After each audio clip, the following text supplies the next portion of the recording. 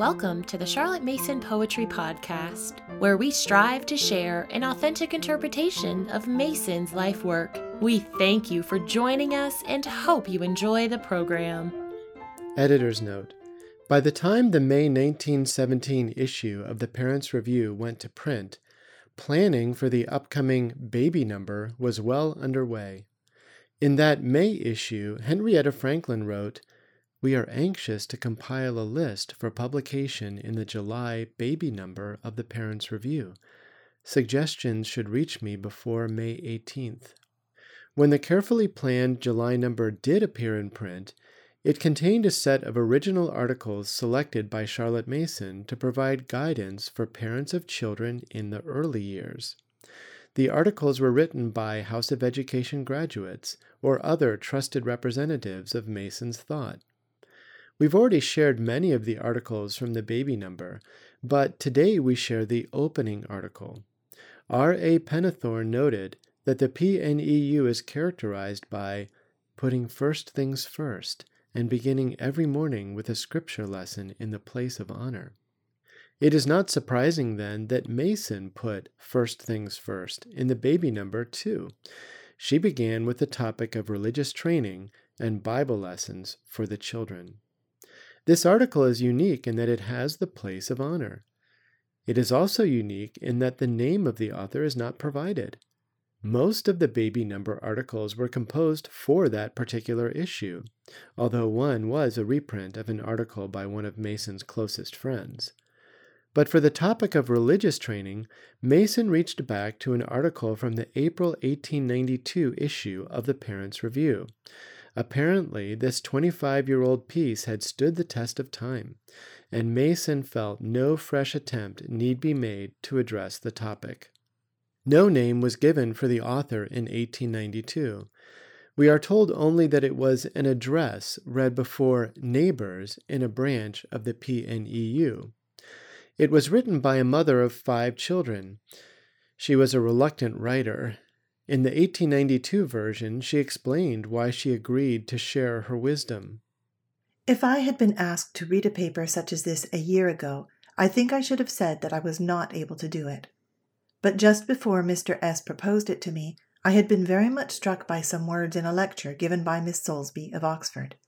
She said that if anyone was questioned about their special work in life, it was their plain duty to give the best answer they could, just as a teacher when consulted recommends the best books he knows of, and that we ought to be prepared to give account of our own experiences and difficulties. The religious education of children is certainly part of the main work in life of a mother of 5 children, and therefore I come before you to say what I can. The mother was motivated not by vanity, but by duty. Her words left such an impression on Charlotte Mason that they were recalled 25 years later. This mother climbed the ladder whose steps are, I am, I ought, I can, I will. We are proud to share these words again a century later. As you contemplate the implications of this wisdom for your own family, I hope you will feel your own sense of ought, and that the Holy Spirit will lift you 2 steps higher to I can, and then to I will. The Religious Training of Children at Home by X.Y.Z. The religious education of children is certainly part of the main work in life of a mother of 5 children, and therefore I say what I can. I take it that our subject today is not the enormous one of the moral training of children. The subject is great enough indeed, for it is the religious education of children. But we are not going to discuss how to deal with untruthfulness or how to help a child to be unselfish. We have met, rather, to consider how to make the weapons with which a Christian soldier should fight, and not how to teach him how to use them. This religious education of our children is carried on by Bible teaching, by the help we give them in their devotions, and by the Sunday training. There is a great deal to be said about Sunday. It comprehends, of course, 1/7 of our children's lives, and I will take that first. We call it the Lord's Day, and so it should indeed be to our children. It is such a help to parents, especially where the fatal habit of reserve on religious subjects has crept into the family, so that the Saviour's name falls strangely on the ear if spoken in weekday talks. But on Sunday, the shy child and the silent parent find the way prepared for them, and the ice is broken, and there are plentiful opportunities for the words that will not come readily at other times. In some families there is not this trouble, but all alike should be very careful to keep the children's Sunday such a day that at no time should the holiest words seem unsuitable. I would say, therefore, that, first, Sunday must be our Lord's Day. Second, Sunday must be different from other days. Third, but Sunday must not be a dull day. Sunday must be different from other days. It is of no use to attempt to make Sunday a kind of rival to the Saturday half-holiday. I think all will grant that. Saturday and Sunday appeal to entirely different sides of child nature, and we must not be surprised to find Saturday enjoyed with more keenness and excitement than Sunday. Fortunately, there is happiness to be found in peace and deep interests, as well as in excitement, romping, and fun, and it is the former happiness that we must try to make our children enjoy on Sunday. It must be our place to show them that religion is a blessing, and not merely a duty. We must aim at leading the children to the highest things, and we must not deceive ourselves in any way. We must not be content that they should perform certain Sunday tasks and duties, and then relax into play as a sort of reward. For instance, I heard of a very good mother saying, "I am keeping chess for a Sunday game." Now, chess is a very harmless game, but I think it very exciting for children, and I should fear that a child might wake on Sunday morning and think, "Oh, it's Sunday. I wish the church service was over and that it was time for me to play at chess." If this happens, the very essence of Sunday seems to me to be lost. As I said, chess is a very harmless game, but it has nothing to do with our Lord and His day. I should infinitely prefer that children should be occupied, or occupy themselves, with a microscope, when a few words would lead their thoughts to the maker of the wonderful things they are looking at, or that they should be making scrapbooks for poor children or hospitals. We certainly have those customs which I rather dislike to hear called Sunday games. One describes a scene in the Bible, and others guess it. We keep to the Old Testament, and it does not seem to me to lead to any sort of irreverence. But as for ordinary games, the only times when I think them allowable are in times of illness, and also when, through bad weather, the whole of Sunday has to be spent indoors. Then, indeed, towards evening, the mother may be at the end of her resources, and there does come a weary time, and unless some letter game, or pencil game, or poetry game is allowed, it is very hard to avoid my third proposition. That is, Sunday must not be a dull day. And how can we avoid this, seeing the restless, active little beings that we have to deal with? Well, to begin with, it is necessary for the parents to take care that they have time to devote to their own children on Sunday. Not even in doing good works can parents spend the whole day away from home, far less in visiting or entertaining friends. You will understand that I am not speaking of a father who is a clergyman. He, perhaps, can find more leisure to attend to his children on weekdays than on Sunday. But as regards fathers in general, they cannot stand aloof and leave all the great religious privileges of Sunday to the mother. Reserve on religious subjects is perhaps more likely to exist between fathers and children than between mothers and children, so they must not throw away their Sunday opportunities. On looking back to my childhood's Sundays, I find that one of the distinct pleasures they brought was that we saw so much of my father. He was a very busy man in those days, and Sunday was his only free day. But he constantly took us for a walk. It was a London walk, but we did not care where we went to. To be with him and to hear his recollections was our great pleasure. He used to read us the Bible also. I believe Bel and the Dragon was our favorite story, but the chief thing was that we were accustomed to see him with the Bible in his hand, and fathers may be sure that this impression will not die out of their children's minds. The other things that I enjoyed on Sunday when I was a child were hymn singing, time for reading, and rest from lessons. Sunday is a day of rest, and there are many lessons in these days for our children. Let us try to keep their day of rest for them. I would have Sunday tasks as small as might well be. No child of mine, unless of its own free will, should learn a whole hymn on Sunday. It is a very common and delightful custom to repeat hymns on Sunday, every one of the family saying something, and you will say, hymns ought to be learnt. Yes, indeed, they ought. But must it be a whole hymn?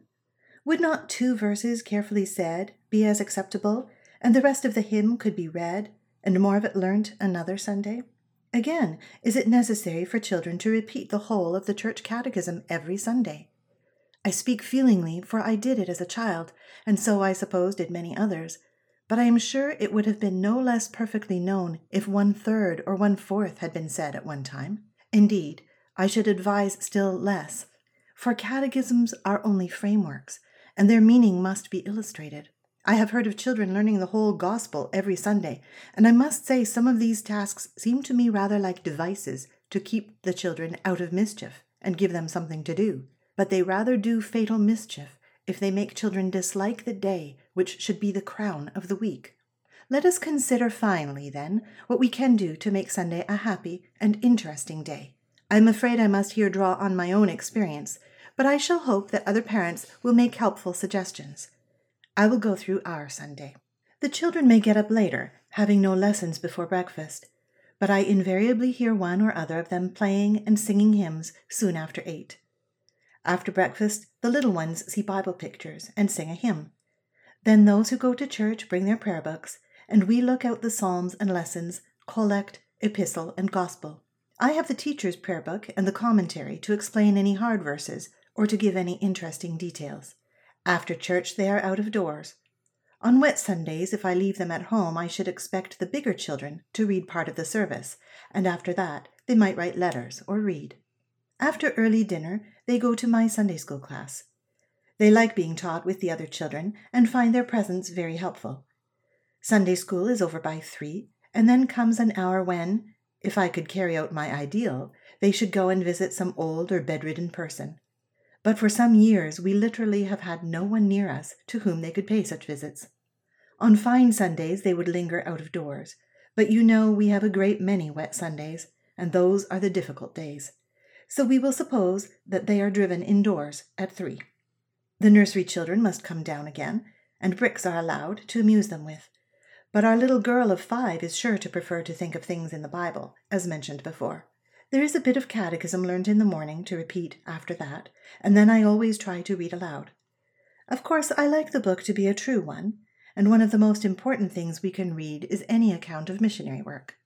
We have a reading from the monthly missionary papers on the first Sunday of every month, instead of a Sunday school lesson, so my children hear then what is going on.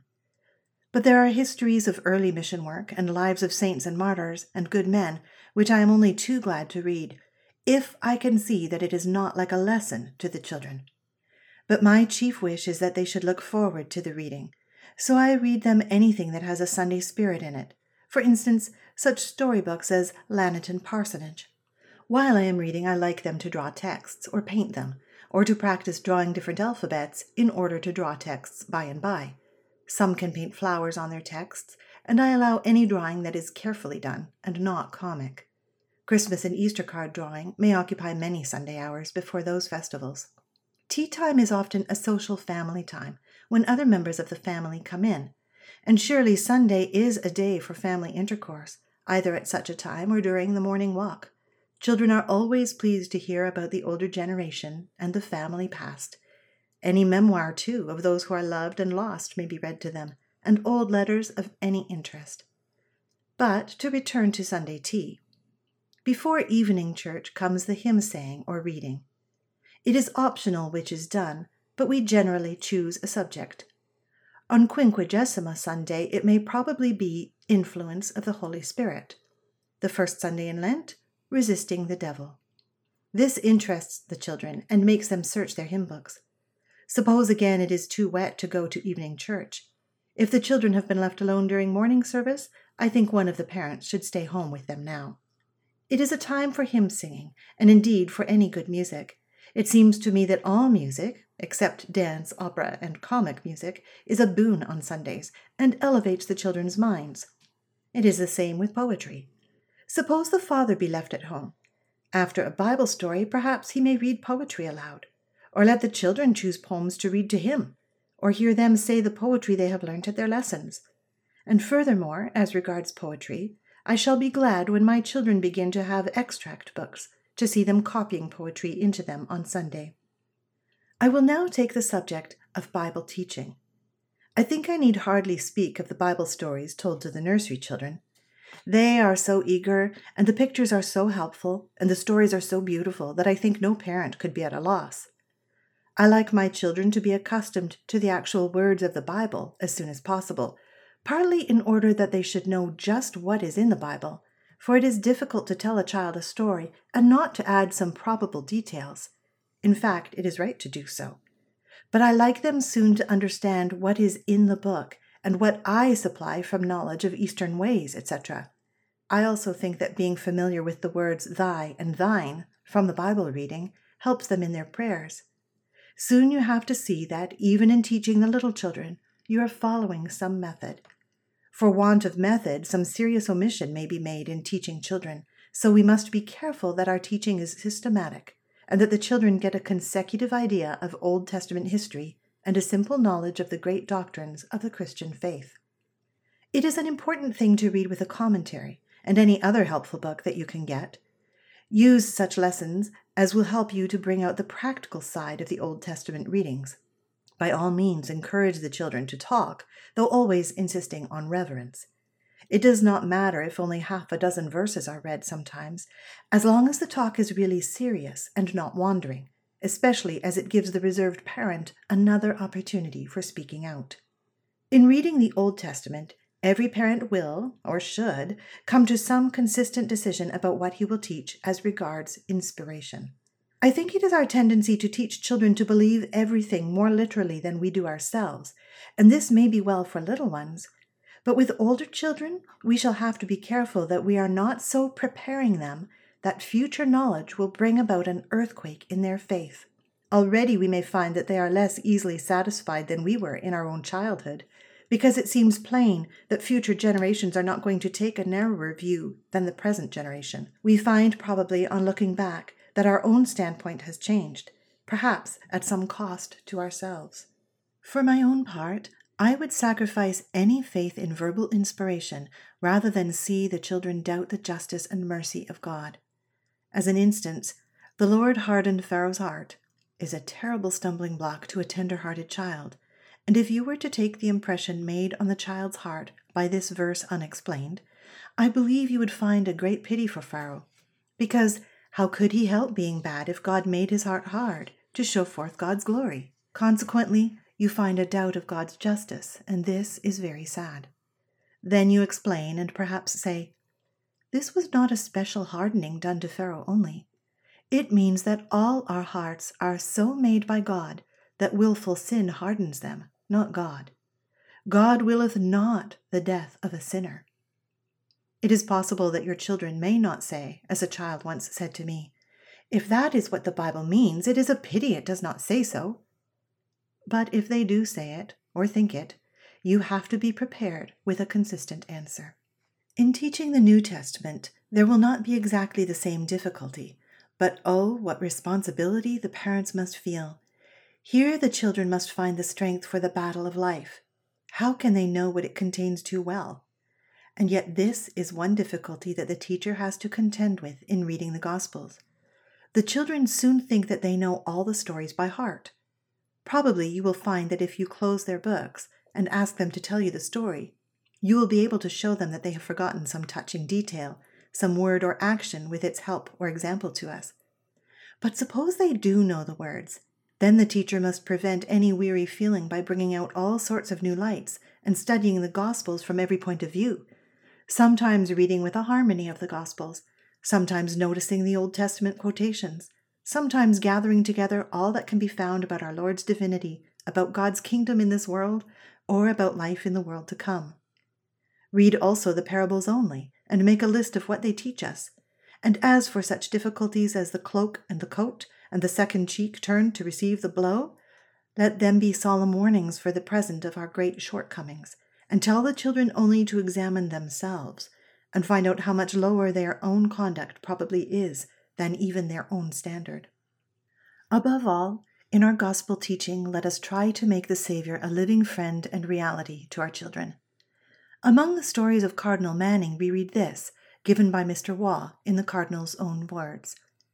I was going down the street, and I met a little boy going along his happy way with poor dress, but a lovely, thoughtful, pale, open face, and I stopped him for the pleasure of speaking to him. "Well, my little man, how are you, and where are you going with that bundle in your hand?" He told me there, pointing to some houses being built, to his father. "What is your father?" I asked. "A carpenter, sir," he replied. Then the cardinal added slowly, "I was awed and startled. I had met a carpenter's son. My lord was once a little servant like that boy. Oh, Mr. Waugh," he exclaimed, almost in tears, "what depths of love were in Christ!" He then, in the simplest way, disclosed that he had at once returned home and sent all that he then had to give to some institution for the children of the poor. Now, if we can do this for our children, if we can make the life of Christ real and near to them, so that such a chance word as that which Cardinal Manning heard will go home to their hearts, so that they live, as their baby hymn says, "Blessed Jesus near thy side," we shall have done our very best for them, and we shall have put into their hands the surest weapon of defense against sin and doubt. We next come to the subject of the children's devotions. Very little ones begin to pray, and are pleased to be taught a few simple words. With the first child, the parents choose the time when their child seems intelligent enough to be taught, but the younger ones will do what they see the others doing. I find that I began to talk about God to my eldest child when she was 2.5, and read Peep of Day to her and heard her prayers regularly before she was 3. My 2 next children, I find, said prayers by the time they were 2, and could say or sing 2 or 3 hymns. My baby, now 18 months old, goes and kneels down when her little sister says her prayers, puts her hands together, and says, "Father in heaven." But I own I think 2 years old is too young to begin, only it is a good rule never to let them remember the time when they didn't say their prayers. Every word has to be explained, and such words as bless and grace and kingdom are not understood at first. And when the Lord's Prayer is taught, frequent attention is needed to see that the little ones are giving any meaning to the words, and if they do not understand what they are saying, their thoughts are sure to wander. With very little children, we should perhaps be careful to avoid any misleading general confession of sin. I heard of a little boy so prompted looking up to say, "But indeed, mother, I've been a most excellent boy all day." I find also among my notes on my own children this entry: "She is afraid of her prayer being made a rebuke. If I say, 'Forgive Eleanor and make her good,' she will say, 'Forgive Eleanor, and forgive Mammy and make her good, and Sue good.' I have found the words, 'Forgive me when I am naughty, because Jesus Christ loves me,' a form of words which avoids this. Little children, too, might shrink from their prayers if they were constantly made the occasion for bringing up the small misdeeds of the day. Of course, occasionally, there will have been outbreaks of naughtiness too serious to pass over without causing the child to ask especially for God's forgiveness, but this is often better done as soon as the naughtiness is over. Some children are said to add remarkable petitions to their prayers. I have only read of this in books, and I have no experience of it, but I think if I heard a little child pray for something unsuitable, I should not pass it over, but explain to the child why it should not pray, say, for sugar plums. At the same time, I would take advantage of every little event in a child's life to teach them the reality of prayer, and to prevent their prayers being a mere form. A new nursery maid, a birthday, a little friend or a relation's illness, anyone going on a journey, all these, and anything else that is filling the child's mind at the time, should find words in their prayers, and it is the same with older children. When my children outgrew their baby prayers, I gave them a little book with a list of subjects for prayer, and left them to find their own words. It is such a list as any parent might draw up for their children. I also asked them to learn suitable verses of psalms and hymns for prayer and praise, single verses which they could use at any time, and in the little book there are plenty of blank pages where they can write these down. With one child I find a prayer for every morning, or nearly every morning, in the daily psalms. Another often comes, and we say the collect of the week together. Or one can kneel down with a child and say a favorite verse from a hymn. I do think, too, that children should hear their mother pray, at least on each child's birthday and in times of special family joy or sorrow. In the little book I mentioned, I gave the children also very simple instructions for self-examination. I think this is a difficult subject, and I must confess that I do not know how my children carry it out. At the time of their preparation for confirmation and when they become communicants, it will be necessary to see that they have any needful help. I have still to speak of the children's private reading. They will like, I think, to have the Gospels volume of the commentary, or a harmony of the Gospels to keep in their bedroom. And there are volumes of readings from the Old Testament which might be useful. Parents can make for their children a list of the easier passages in the epistles, which they can read for themselves with a little thought. There are also books with short meditations. I might especially mention Morning Stars and Little Pillows.